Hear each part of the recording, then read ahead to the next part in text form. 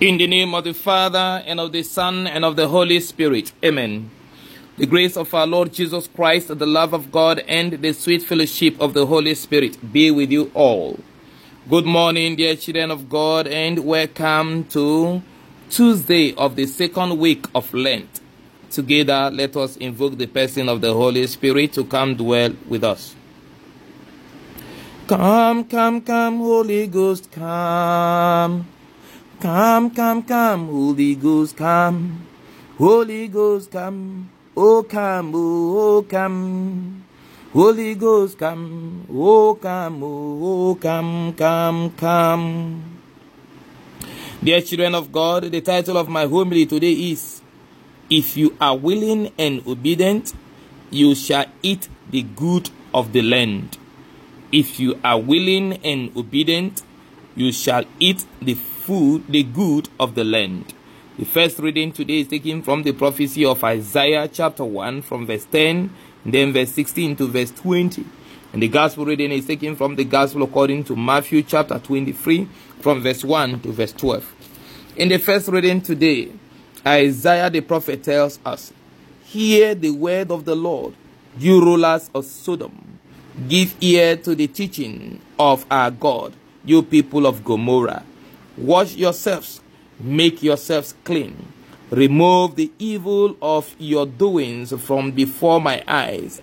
Cease to do evil, learn to do good. Seek justice, correct oppression, defend the fatherless, plead for the widow. Come now, let us reason together, says the Lord. Though your sins are like scarlet, they shall be as white as snow. Though they are red like crimson, they shall become like wool. And then he added, If you are willing and obedient, you shall eat the good of the land. But if you refuse and rebel, you shall be devoured by the sword, for the mouth of the Lord had spoken. Dear children of God, this is the prophet Ezekiel speaking under the instruction of God in very clear but strong terms on the need for conversion. God is not going to condemn you and bring damnation upon you for all the errors of your past if you repent and turn away from them. Today he extends to us the olive branch. He invites us to himself. Even though he is the one offended, he is calling us back to himself, that we may return to him and talk things over. And he, our God, will forgive our sins. And once forgiven, he gives us the mandate to go and live a new way of life. And what is that way of life that he expects us to live? He says we should not go, wash ourselves clean, remove evil, remove our evil doings from before him. We should cease to do evil and then learn to do good. Seek justice, correct oppression, defend the fatherless, plead for the widow. This is what God is calling us to do. This is what God is inviting us to do. To adopt this new way of life. To stand for the weak. To plead for the widow. And to defend the rights of the orphan.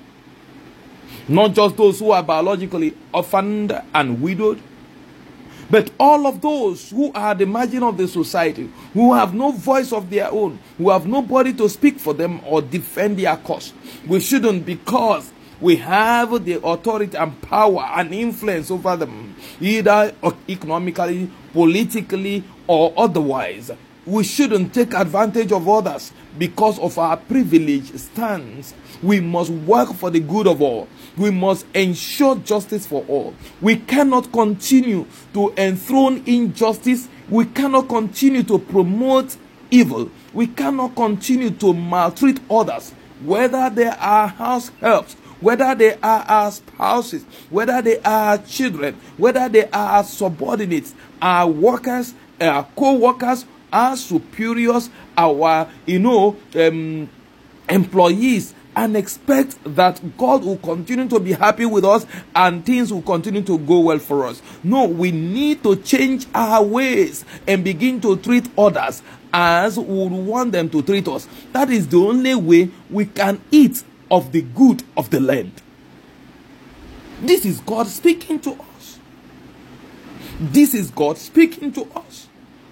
That your spouse is protective of your marriage, is protective of you, shouldn't give you a reason to take undue advantage of him or her. If you want to experience and enjoy the good of the land of your marriage, you need to turn away from your evil ways and serve God sincerely. If you want to enjoy the good of the land of the university or the polytechnic or the school where you lecture or teach, if you want to enjoy the good of the land of your place of career and occupation, if you want to enjoy the good of the land of your political life, then you must begin to do politics in the right way. If not, God says, you shall be devoured by the sword. But I pray that God will touch your heart, that you will change, so that you will not be devoured by the sword. Because nobody can cover the face of the eyes of God. We cannot deceive God. We cannot bribe God. And we cannot sow, the seed of thorns, the seeds of hate, the seeds of calamity, the seeds of crisis, and expect to reap the fruits of beautiful flowers, the fruits of peaceful society, peaceful home, and peaceful career. No, we need to do the right thing in order to get the right result. And that explains why Jesus continues to encourage us that we shouldn't be discouraged by the flaws of other people. He uses the Pharisees to give us this instance that they and the scribes sit on the throne or on the seats of authority of Moses. We must do all they ask us to do, but we must not do what they do. We must have God as our authority for whatever we do. We must listen to the voice of God and obey God in all instances and at all costs. We must be ready, always prepared, to do the will of God, in order to have the good of the land bequeathed to us.